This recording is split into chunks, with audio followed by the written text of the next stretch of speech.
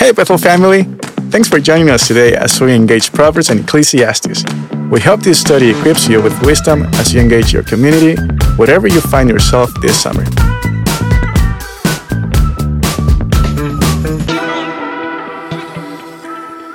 Ears that hear and eyes that see, the Lord has made them both.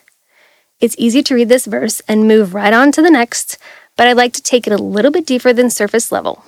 Hello friends, Deja Hayes here, and I'm excited to share with you what I learned while studying this verse. There are many verses that remind us that God is Elohim, our almighty creator. But even though we know this, I feel like it's easy to gloss over how amazing that is, forgetting God's incredible power, and also that he has a plan for the things he created exactly the way that he created them. Take Moses, for instance. In Exodus, after God gives Moses instruction, Moses tells God that he is not eloquent, that he is slow in speech and slow of tongue. At first, this makes me giggle because Moses was telling God something God already knew.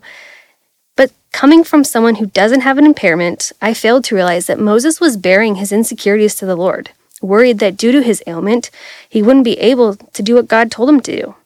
Well, I can definitely get behind that concern. You want me to do what now? Has been a response of mine to the Lord. Like Moses, have you ever found yourself reminding God that you're not qualified to do what he's asking you to do? God's response to Moses was to remind him that it was God who made Moses' mouth, just as he makes the mute, the deaf, the seeing, and the blind, and he's done so according to his wisdom. After that, he promises to instruct Moses as to precisely what to say, and God goes even further by sending Aaron to him in order to be a mouthpiece. I love the story of Moses anyway, but this new understanding and example of how God has our backs when he's called us to do something just makes me even more in awe of him. This reminds me of two sayings you may be familiar with. One, if God calls you to it, he will walk you through it. And second, God doesn't call the equipped, he equips the called.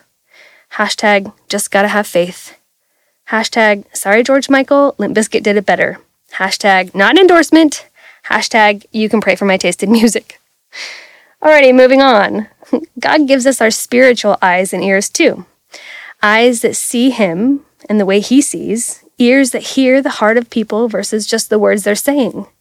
God told Paul that he was sending him to the Jews and Gentiles to open their eyes in order to turn them from darkness to light and from the power of Satan to God, and that they may receive forgiveness of sins. God wants to open our eyes so we can see him, his goodness, and his love for us. Does this sound like something you're interested in? Eyes that really see and ears that really hear?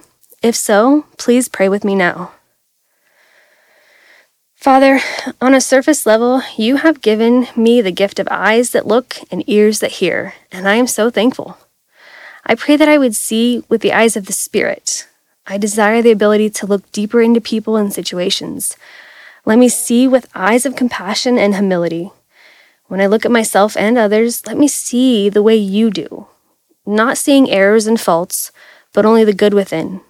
Will you please change my looking into actual seeing, so that I may help the hurting and see the lost? I pray for spiritual ears that are trained to hear your word and your way and are able to distinguish truth from a lie. I pray that my ears are deaf to gossip, slander, and blasphemy, but always delight in worship. I pray for eyes and ears that operate with spiritual discernment at all times. Father, I desire to use both of these senses to serve you and to be a blessing to others. In the powerful name of Jesus, amen. Thanks for joining us today. Listen in tomorrow as we encourage each other with the wisdom of God's Word.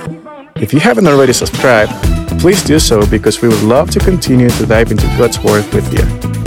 We would also like the chance to connect further with you. If you go to bethel.ch, you will find all sorts of ways to serve, worship, and learn together.